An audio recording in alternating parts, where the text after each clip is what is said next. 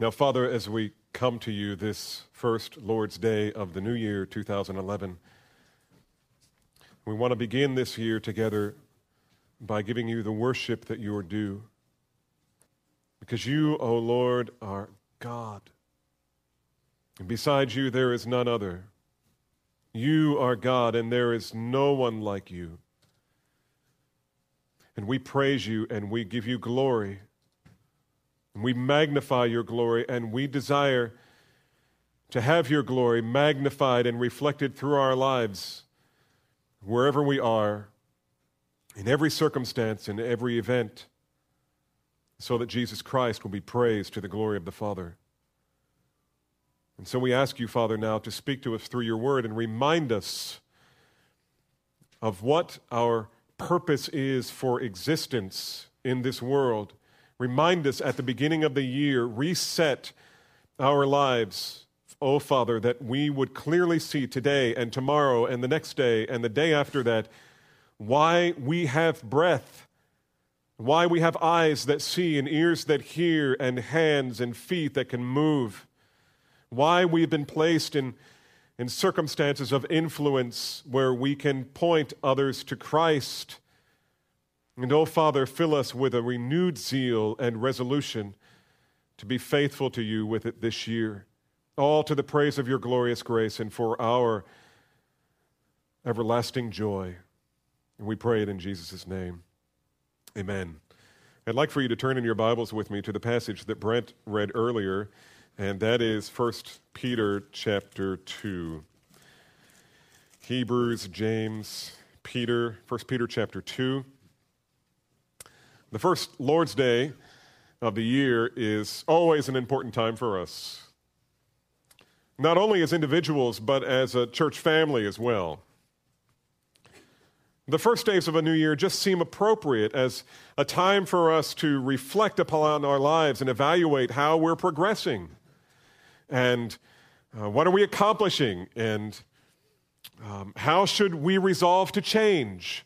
I don't know about you, but these are the thoughts that run through my mind every year about this time. There's nothing wrong with making New Year's resolutions. In fact, if we have any interest at all in bettering ourselves and making ourselves more like Christ, then one of the most natural disciplines we can engage in is resolution. But before we can evaluate the direction and progress of our lives, we have to have a clear comprehension of what we're aiming for. Someone once said, if you aim at nothing, you will hit it every time. And it's just so important that we're not aiming at nothing. And one of the things that causes me some discouragement and gives me cause for prayer on behalf of certain individuals is when I see, especially young people, who are aimless. They're kind of floating down the lazy river of life. They have no sense of purpose. They have no sense of understanding of why God created them. And so they kind of live in a meaningless existence, bouncing from one pleasure to another pleasure, hoping that somehow, someday, some way, there will arise out of nothingness meaning to life. And it doesn't happen. What kind of person do you desire to be? What has God created you to be and to do? Why do you exist? These are important questions because answering these questions is what gives meaning in life. Because the standard by which we measure our progress and our successes and failures is this: the answer to this question. Why are we here? Why did God bother to create us? Because without a clear understanding of who we are and why we exist, there is no standard against which we can measure our lives. And we're just here. And maybe the evolutionists are right. But one of my concerns over the past several months has been that as we, as a church, move forward, we must be very careful not to drift away from a clear understanding of what God had in mind when he created this church. There are just some things that are core to us, that everything else can be jettisoned. We don't need a building. I've seen that in the church around the world. We don't need a building. Buildings are nice. We don't need gifted singers and guitar players and piano players, keyboard players. As wonderful as that is, it's not essential. There are just some things that are a part of a local church that are not essential, and a very, very few things that are. And beloved, we have to be careful. I don't get a chance to visit other churches very often, but when I do, either personally or on rare occasions, I'll check out a church through the internet.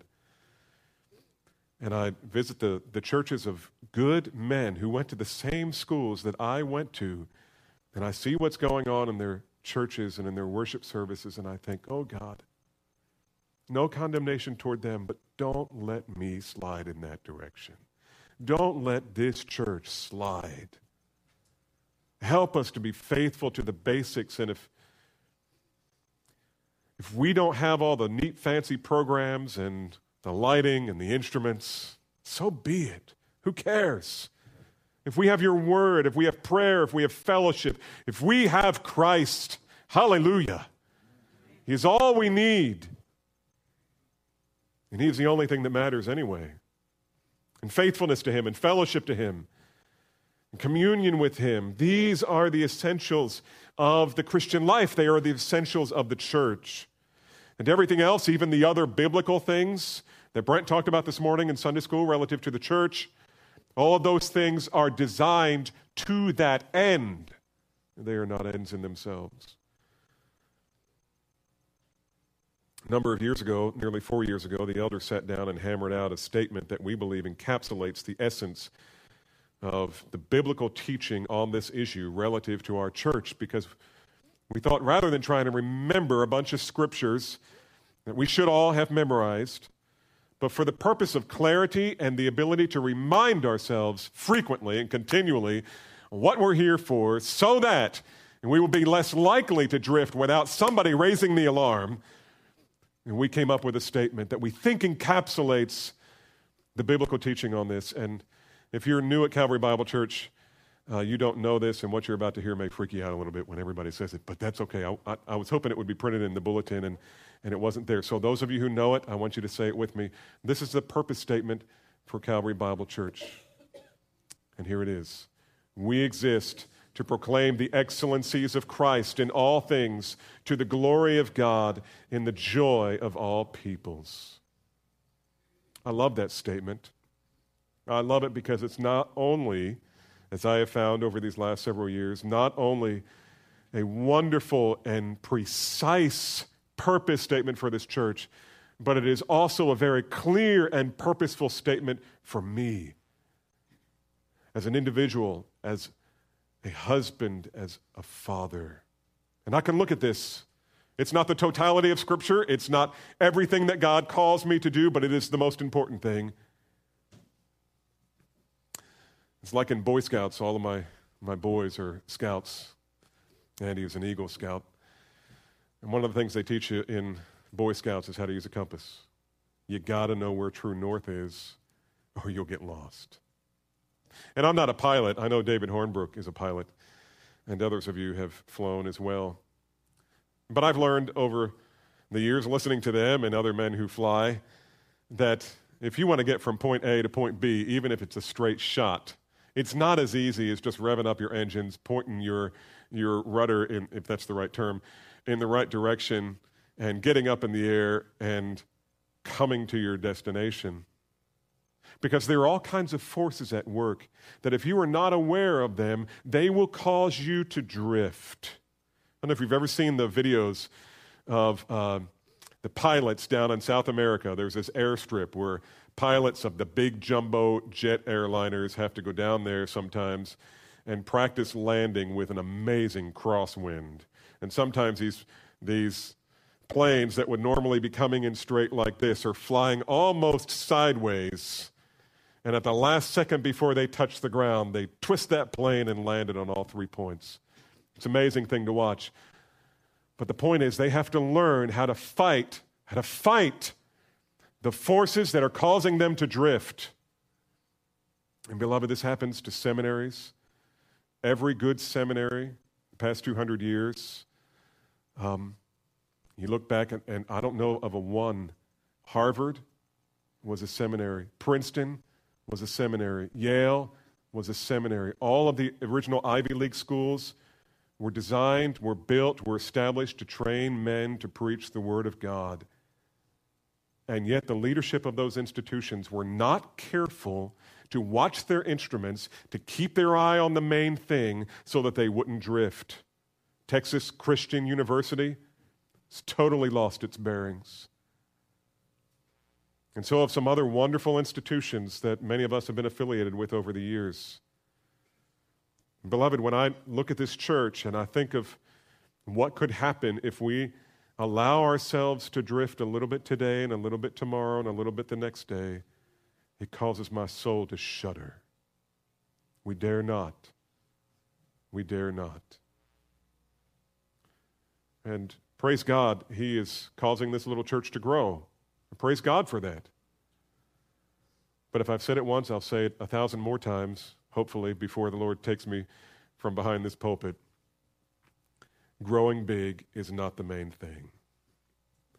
It's a little blip on the screen that we need to be aware of because it may very well be the thing that causes us to drift. And oh, beloved, if you want to pray for something for the elders, number one, pray for our purity. And number two, pray for wisdom to see if we ever begin to drift away from the essentials of preaching the Word and glorifying Christ through holy lives.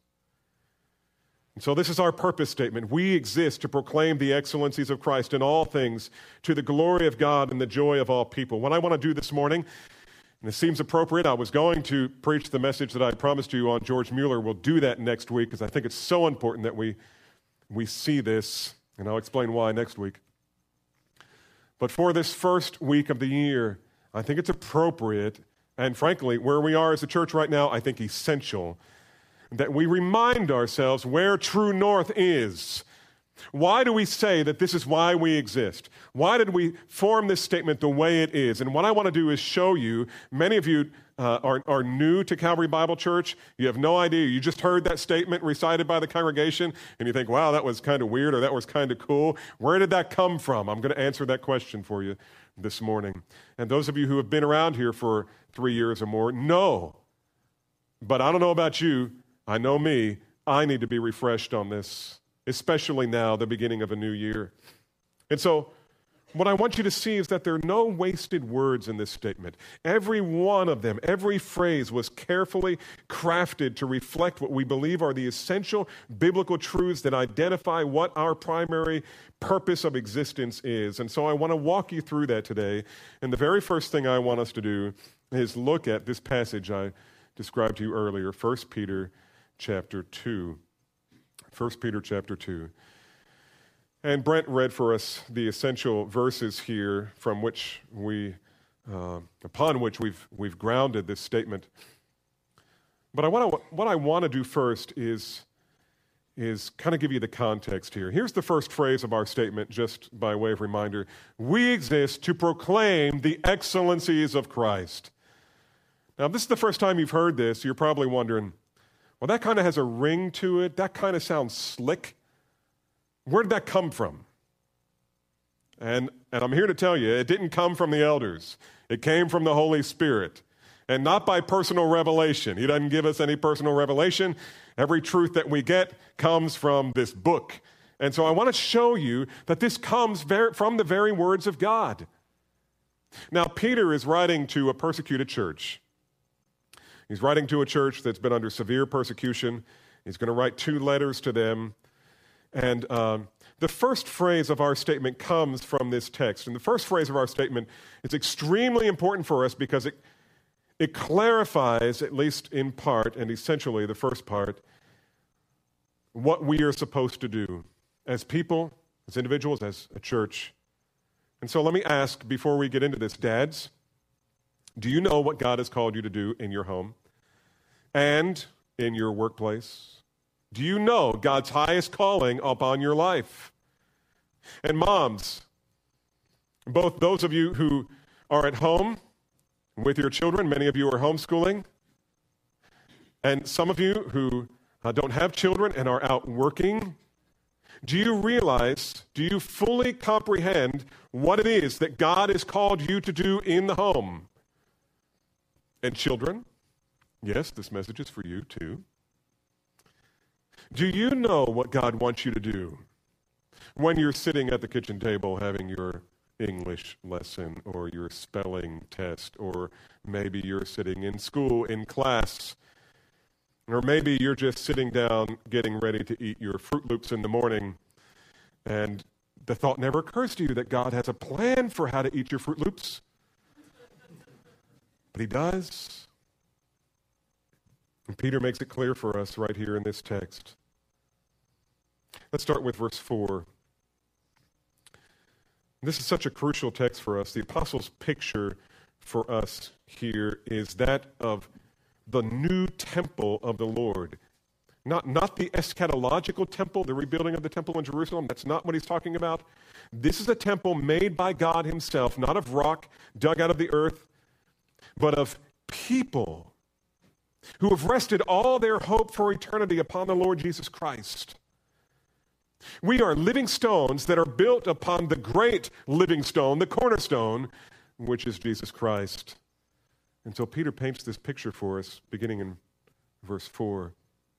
And, if you're following along with me, 1 Peter 2:4, and coming to him as to a living stone, which has been rejected by men, but is choice and precious in the sight of God, you also, as living stones, are being built up as a spiritual house for a holy priesthood, to offer up sacrifices acceptable to God through Jesus Christ.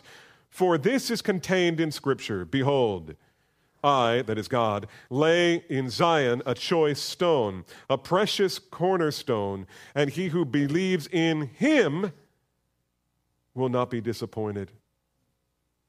The cornerstone is a him. It is a person. It is a man. It is Christ.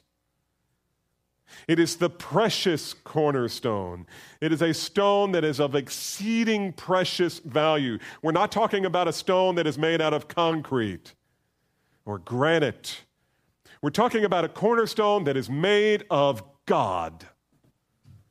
It's made of God. And we, like living stones, are being built upon him for the purpose of creating a temple and a priesthood.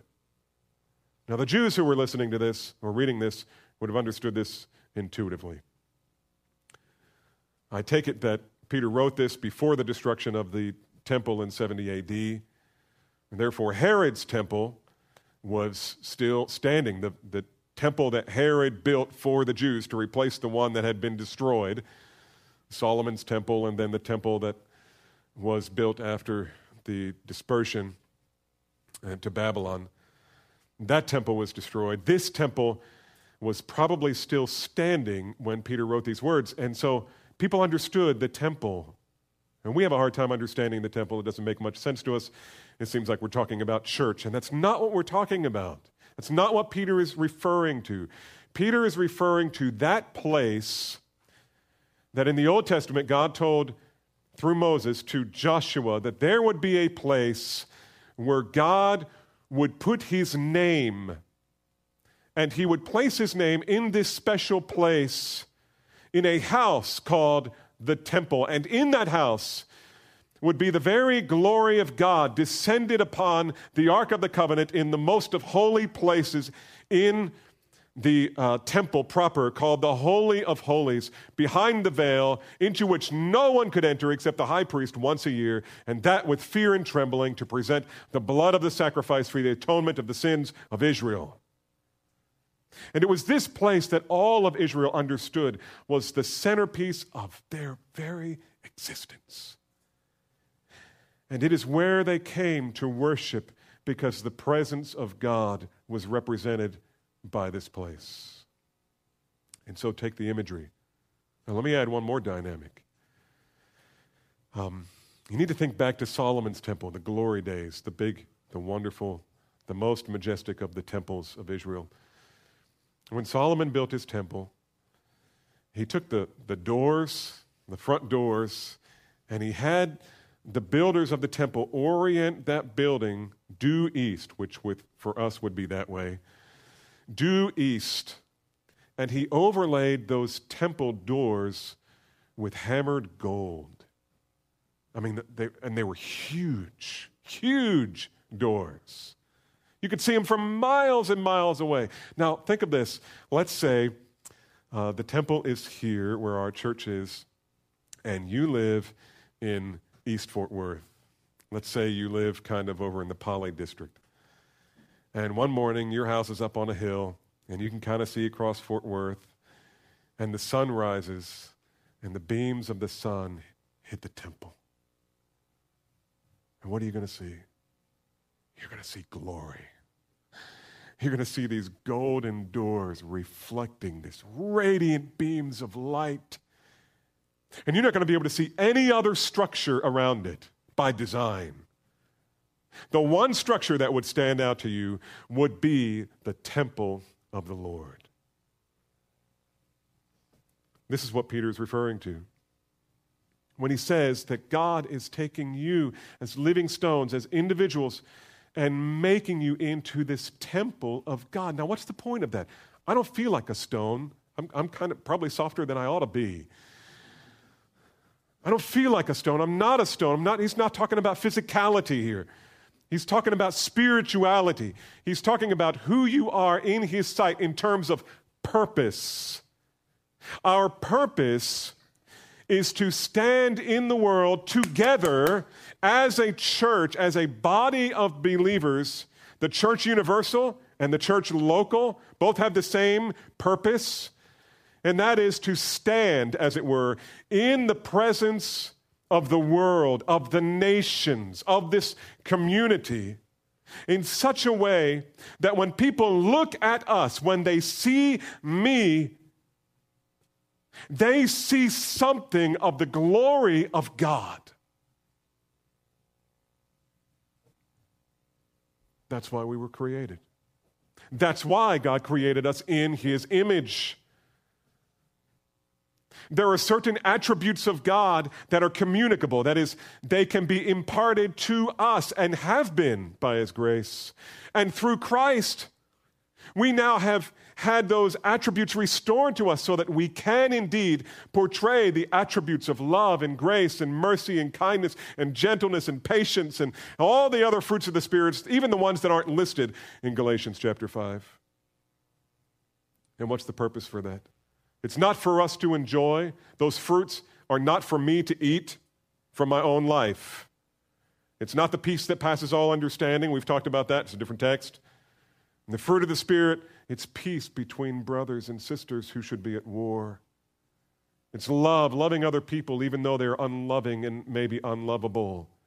Giving to them whatever you have that they need because God wants you to. That's love. And when people see that in our lives, they see something of the glory of God. And children, when people see you arguing and bickering, mom and dad, when your children see you arguing and getting after each other and not treating each other with love and respect and honor, your children are learning what God is like. And you're teaching them about a false God who is selfish and angry and arrogant and demanding. In verses 7 and 8, he describes those who reject the cornerstone. These are people who are not part of this temple, not part of this priesthood. Verse 7 says, this precious value, now this precious value, he's already told us what that is. It is this stone. It is this precious, huge, precious gem that is Christ, who is the foundation, the cornerstone of this temple. And this precious value then is for you who believe. But to those who disbelieve, the stone which the builders rejected, he's quoting from the Old Testament here, This became the very cornerstone, and a stone of stumbling and a rock of offense. For they stumble because they are disobedient to the word, and to this doom they were also appointed. Wow.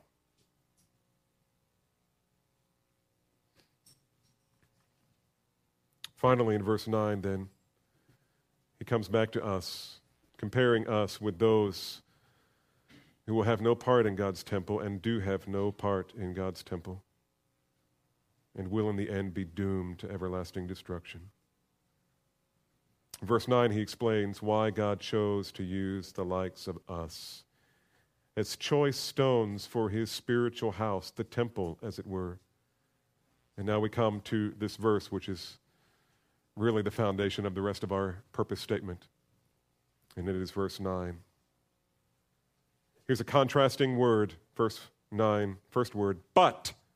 In contrast to those who reject the cornerstone, who are doomed to destruction, but you're a chosen race, a royal priesthood, a holy nation, a people for God's own possession, so that, whenever you see so that, your eyes should perk up, your mind should wake up, you should think purpose statement. This is telling purpose here. And in this case, it's the purpose for your existence. So that you may proclaim the excellencies of him who called you out of darkness into his marvelous light. That's why you exist. That's why we were created. You see, it's not about us. We have such, in America and in the Metroplex, we have such a twisted view of the gospel. And Jesus loves you and has a wonderful plan for your life. God loves you and he wants to make everything right. He wants you to be healed. He doesn't want you to suffer. Don't get me wrong, he heals. Oh my goodness, does he heal. He's promised to put your marriage back together, and we can show you how. That's not the gospel. That's not the gospel. The gospel is this: all of your sin can be forgiven, and you can become unshackled to your slavery to sin. You don't have to live as an enemy of God, and you don't have to live as a slave of sin anymore. And you can be in relationship to God as not just as an individual, but as part of a community of people who collectively are the very temple of God, committed to showing forth the glory of God no matter where they live and no matter what their circumstance. No matter what their circumstance. No matter what the circumstance.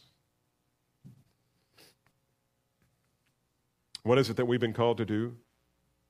We exist to proclaim the excellency of him who called us out of darkness and into his, notice the qualifier, not just light, marvelous light. It's a kind of light that to stand in it when we reflect on how sinful we are. And we stand now in the light of God's glorious presence, not under condemnation, but forgiven and free. It is a marvelous light. It is a glorious light. It is a thing that we treasure more than anything else in the world. And it is marvelous in our eyes when we are seeing clearly. In the Old Testament, the temple of the Lord and the priesthood and the sacrifices and everything related to it were established by God to set the glory of his own name on display for all the world to see and to wonder at and to glory in. It's all about God. God does not exist for us. We exist for him. God does not exist to make your company thrive or to make your business more profitable.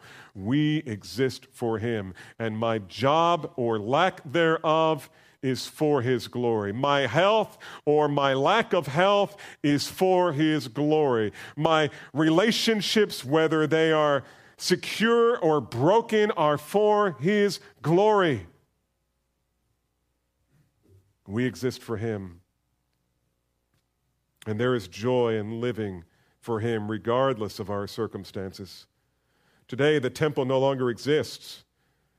And so God's people are now endowed with the high privilege and huge responsibility of calling attention to the glory of God by the way we live. By the way we live. And we who have found God's salvation in Christ now live as a kind of royal priesthood. Do you realize you're a priest? Children, do you realize that you're little priests if you know the Lord? You are a part of the royal priesthood, dedicated to proclaiming the excellencies of God and our Savior, Jesus Christ. Do you know what a priest is? The children, let me just have your eyes up here for just a second. Let me explain to you what a priest is. You've seen the pictures of the priest. You've probably drawn pictures of the priest in the temple. You know what the point of the priesthood was? It was to have certain men who would stand between sinners and God. And these special people, these priests, these men who wore unusual clothing, they wore these white robes, and they had blue, and they had this fancy hat that they wore and a sash over them, and they butchered animals and they sacrificed them, and people would bring bread and they would stand before the altar of God and they would wave it. It's called a wave offering. And they would present all of these things to the Lord. You know what they were doing? They were the connecting point between sinful man and holy God. And their responsibility was to stand between sinful men and holy God and bring them together.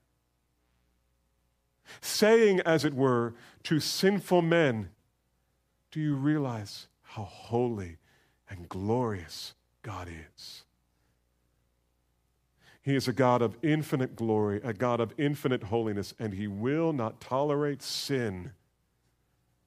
And any sin that comes into His presence must be annihilated. There must be death for sin. However, God is also gracious and compassionate, and He will accept the death of another in your place. And so, as a temporary atonement, there was the offering of bulls and goats. But as the final, permanent, once for all sacrifice, there was the blood and body of Jesus Christ, the Lamb without blemish, the sacrifice that was once for all, good for eternity for all who would believe. You are now that priesthood. And so when you're sitting in your cubicle, or you're walking around from hospital bed to hospital bed, or when you're going from bathroom to bathroom trying to clean up the house, or spelling test to math test, or whatever it is, your job is to help the sinful people around you, including yourself, come into relationship and marvel at and delight in the glory of their God, and to do it on His terms. You get to be a representative of God. That's why we exist. And that's really important, because there's so many things in our lives that we allow into our lives that don't line up with that purpose. And some things we allow in our lives violate and destroy that purpose. And so while on the one hand we claim to belong to Christ, but our lives demonstrate we have no idea what that means, because we live unholy lives. And Peter is telling these persecuted people, not talking about people who have a quiver in their liver or, some disease or these are people who are on the run. They're being attacked. They're being brutalized. And it's going to get worse after Peter writes this. And he's telling them, it doesn't matter. Your circumstances don't matter. What matters is how you respond to your circumstances. Will you, in your circumstances, whether you're sitting at the breakfast table getting ready to eat your Fruit Loops, or whether you're staring in the face of someone who's threatening to kill you if you don't deny Christ, whatever your circumstances, will you fulfill your purpose to proclaim that Christ is excellent in all things? This is why God left us on earth, beloved. We've not been called to moralize our culture. We've not been left here to accumulate earthly riches and comforts and to make our lives easy until we die. God didn't leave us on earth so that we can make a name for ourselves or experience all the pleasures that Western society offers. No, he left us here simply to proclaim to the world that Christ is excellent above all things. Does your life say that? Does our church say that? Does your family say that to the people who know you? I love Psalm 8. It's one of my favorite psalms, and yours too. And David looked into the heavens and saw the infinite blanket of stars, and he said what we should say, "O Lord, our Lord, how excellent is your name. How majestic, how glorious is your name." You want to know how to make an impact on the world, even if you're not a gifted evangelist?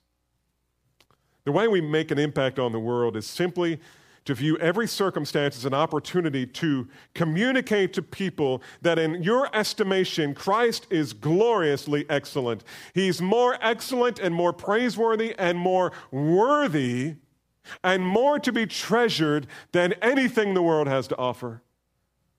And sometimes that means you may have to decline that promotion because you know that God would be displeased if you took it. Sometimes you need to deny yourself that entertainment simply because you know that the Lord would not be pleased if you did that. We do this every time. Here's an easier one. Every time we see the glory of God and we give praise to God for it. I did this the other day. Me and Charlie went to see Melissa Gose in the hospital, and she had a little baby laying there. I haven't been that close to a little bitty baby in a while. I got a feeling I'm going to be close to a lot more babies. I think a couple of weeks ago I said there were 8 due, and we've had 2 since then, and now there are 11 due. I'm not sure how the math works out. But when you walk into a room like that and you look down at this little life, in your heart, you should say, "Glory, glory." You should verbalize it. Give glory to God. Let's pray. Let's thank God for this little life. When you have to explain a decision that you've made by saying, "I've concluded that the Lord would be pleased if I did this or declined doing that." What are you doing? You're saying, God is more precious to me. Christ is more glorious to me than anything that this world has to offer, and I will not give that up for this. I know where the price tags are. I know what's valuable. I know what's not valuable. And the world will say that the things that are worthless are the things that are most valuable. But by God's grace, we see through it because we have the eyes of Christ. When a child willingly, children, listen to me again. When children, thank you very much for your attention, I see that. When you, as a child in your home, choose to obey your parents even when you don't want to, you say yes, sir, and yes, ma'am, just because the Bible says that you should. Or when you pray, "Lord, thank you for my oatmeal, even though I would prefer Fruit Loops. Praise you. Thank you for my provision for today." Of course, I think if you said that, your mother would fall on the floor with a heart attack right then. But you give glory to God. Whenever we deny ourselves the pleasure of sin in a moment of temptation, we proclaim the excellencies of Christ, even if the only one who sees is Christ himself. And so we exist to proclaim the excellencies of Christ. But secondly, notice the occasion for proclaiming his excellency. When should we do it? Answer, in all things. We exist to proclaim the excellencies of Christ in all things. You see, the attitude of a Christian heart is supposed to be governed by the truth of God's written word. And one of the fundamental truths of Scripture is that the reality that God is absolutely sovereign over all things. He's sovereign over all things. I cannot wait till next week to tell you about George Mueller and see how the Word of God was played out in this man's life. And there he was, trusting completely in the sovereignty of God. God, you promised you would feed the orphans. And here we are, it's breakfast time, and there's no food. And so what do? You know what he would do? God made a promise. His promises are always true. He will not fail. He sets the children down. Let's thank the Lord for our food. And there's a knock at the door. Brother Mueller, I had more bread than I intended to have today. I thought I'd bring it by for the children. It's amazing. Amazing. God is sovereign over all things. Romans 8:28 is such a key scripture for this. We know, Paul says, that God causes what? Say it with me. All things to work together for good to those who love God and to those who are the called according to his purpose. And what is his purpose? That we would proclaim the excellencies of Christ in all things. In all things. It's one thing to proclaim the excellencies of Christ when life is happy and the job's going well and everybody in your family is getting along. But it's quite another thing and a more powerful thing when you are proclaiming the excellencies of Christ when life is falling apart around you.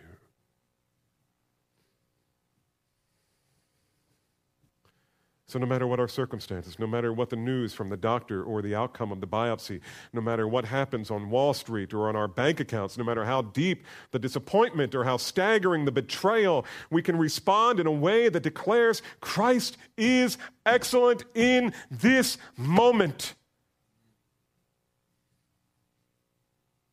And this is essential New Testament teaching. For example, and you know these passages, but just by way of reminder, 1 Thessalonians, easy for me to say, 1 Thessalonians 5:18, in everything, do what? Give thanks. Why? This is God's will for you in Christ Jesus. It's what God wants you to do. Can we get any clearer than that? What does God want me to do? I want you to give thanks. When? Right now. You don't understand how bad I'm hurting. Right now. You don't understand what the doctor just said. Doesn't matter. God knows right now. Give thanks. How can I give thanks? Because you know that God loves you with an infinite love. You know that he has called you out of darkness into his glorious light. You know that he has made you a people for his own possession, a part of the royal priesthood, so that you would declare the excellencies of Christ. So declare it. In all things. Ephesians 5:20, Paul says, in addition, always giving thanks for all things in the name of the Lord Jesus Christ to God, even the Father. For all things? Let me encourage you, brothers. Next Saturday, breakfast next Saturday? Next Saturday, you need to come. My brother Doug Helms is going to be here to speak. And you don't want to miss it. You don't want to miss it. And you women are going, we're going to miss it. Not to worry, we're going to record it. If Doug will give us permission to do that, and hopefully even make it available on the web, depending on what the family wants to do.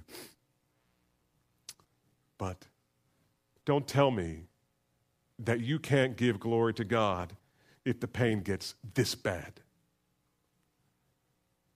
Next week, you're going to see a man and a family, not perfect, sinful, I know, Doug, but who in the midst of the most unimaginable, unexpected tragedy that any parent can think of,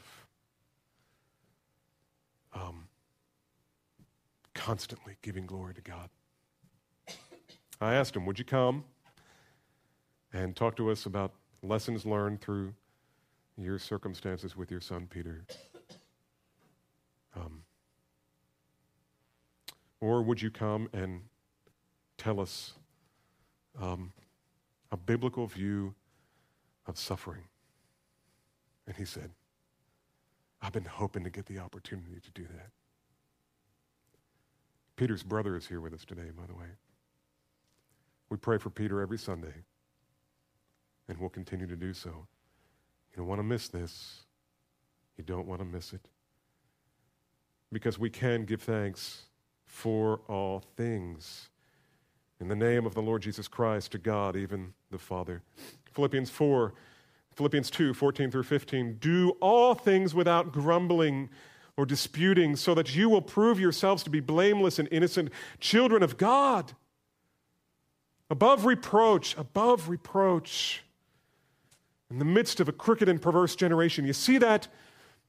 The implication is, it is this generation that is crooked and perverse. You, however, are part of a holy priesthood. Live like it.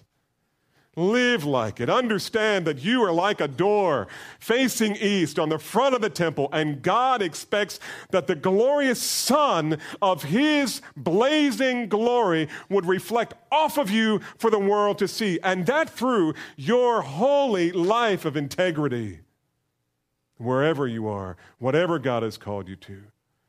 I've told my sons, both of them, I don't expect you to become a pastor. Don't do that because I've done it. And believe me, I didn't do this. God did this. I was the last person to agree to it. But don't become a pastor just because your dad did. God needs 1,000 faithful businessmen to every one pastor.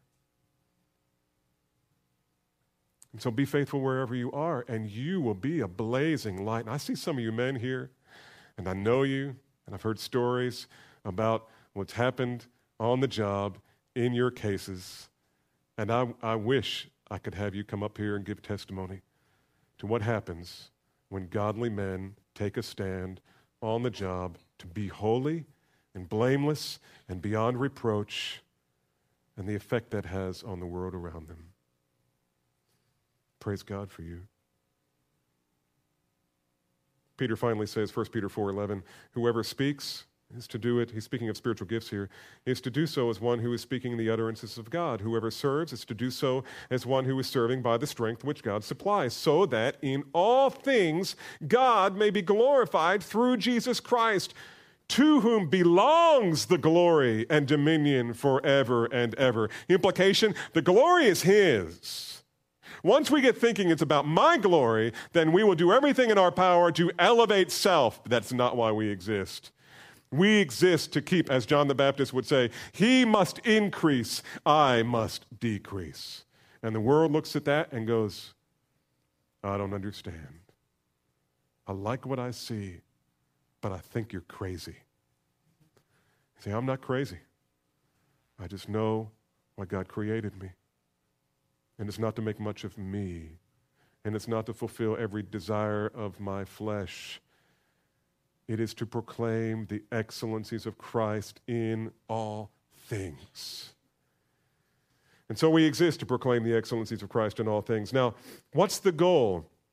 What do we hope to accomplish by being people who are known as those who view every circumstance in life as a means of proclaiming Christ's excellencies?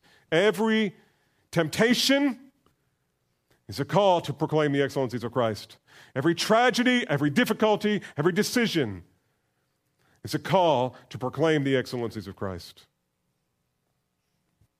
But what is the goal? The goal is twofold. First of all, we do it simply to glorify God. And so we've written in the statement that we exist to proclaim the excellencies of Christ in all things to the glory of God. To the glory of God. In other words, we're doing this because we understand that God is moving us in a specific direction to achieve a very specific goal. That is, that God would be glorified in us. This is the chief end of man. When the Westminster Council met together and were wrestling with these fundamental theological issues, they came up with this question in their catechism: what is the chief end of man? And their answer was, the chief end of man is to two things: glorify God and enjoy Him forever. I love that. I love that. Because you know what the secret is to overcoming temptation in your life? It is disciplining yourself to pursue your enjoyment in God to such a degree that the temptation of sin loses its power. That's how you overcome sin. That's how it's overcome. And too often we lose sight of our purpose. We think the chief end of man is to make a name for himself or to find as much comfort and pleasure in this life as possible. But God created us that His glory might be manifest in us. And this is why the Apostle Paul says in 2 Corinthians 5:9 that he always made it his ambition, whether at home or absent, that's heaven, whether he's living on earth or living in heaven, to be pleasing to the Lord. Which is just another way of saying to glorify Christ. It's also why he exhorted in 1 Corinthians 10:31 that whether you eat or whether you drink, think breakfast, think orange juice and Fruit Loops. Whether you eat or drink or whatever you do, do it all to the glory of God. Even the little things, even the little things. Even the little things.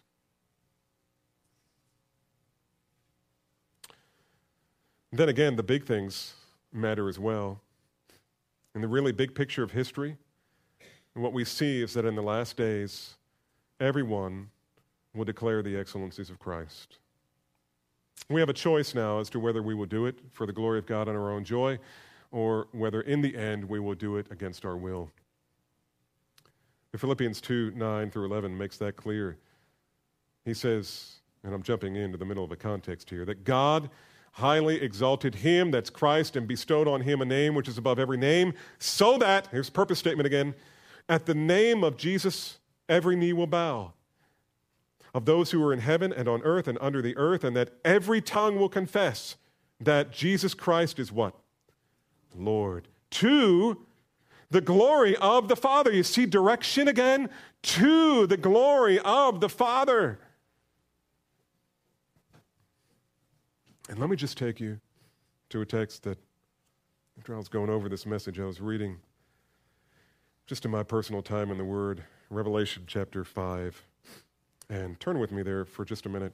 Because here in Philippians, Paul is talking about that future day. It is to come, and it will happen.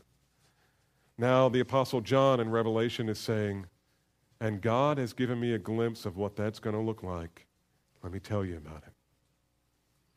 I usually read 4 to 5 chapters a day when I'm reading the Scriptures, just for my personal time in the Word.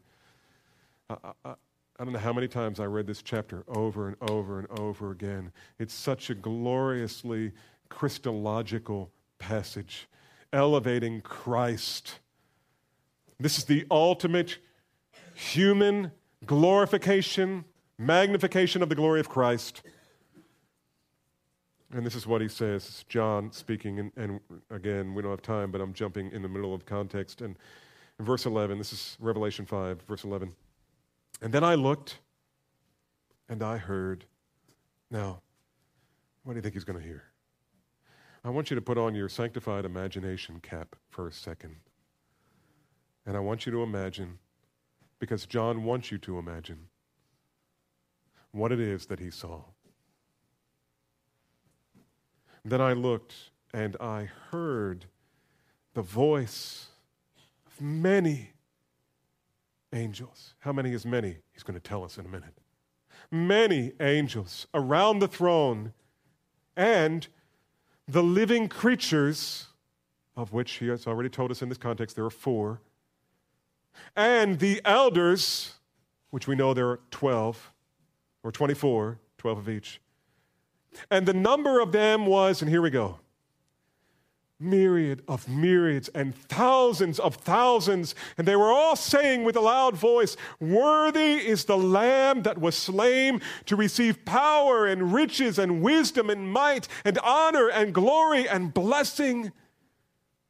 And every created thing which is in heaven and on the earth and under the earth and on the sea and all that is in them, I heard saying, "To him who sits on the throne and to the Lamb be blessing and honor and glory and dominion forever and forever." And the 4 living creatures kept saying, "Amen, amen, amen, amen." And the elders fell down and worshiped. You know what worship is? It's saying, "Yes, God, you are worthy. You are worthy. You are worthy. You are worthy. You are worthy." And the question we need to ask ourselves to keep ourselves on course is this: am I living a life that is worthy of the Lord? Am I living a life that proclaims the excellencies of Christ in every circumstance to the glory of God?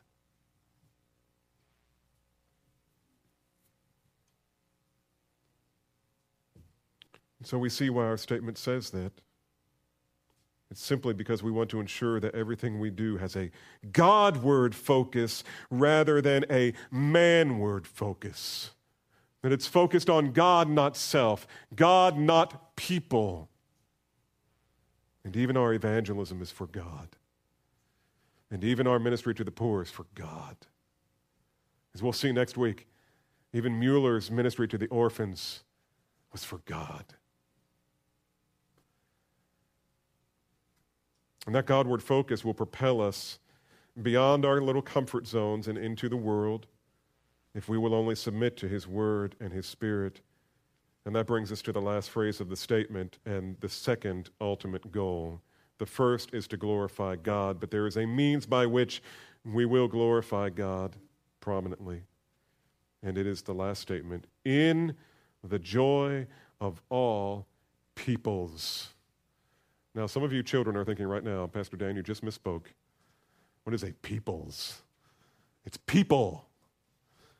Okay, I remember thinking that when I was in junior high.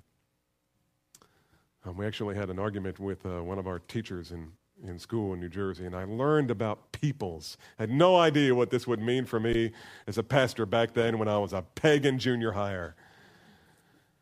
Peoples, and I don't know, I can still see this man's face. He was an African-American teacher. I don't remember his name, but he taught us what peoples means. And it's this. You look around, you see this group? This is a group of people. We're individual people, and together we are a group of people. That's not what John is. Who is this? It's not what John is talking about. It's not what Peter is talking about. Whoever's talking here.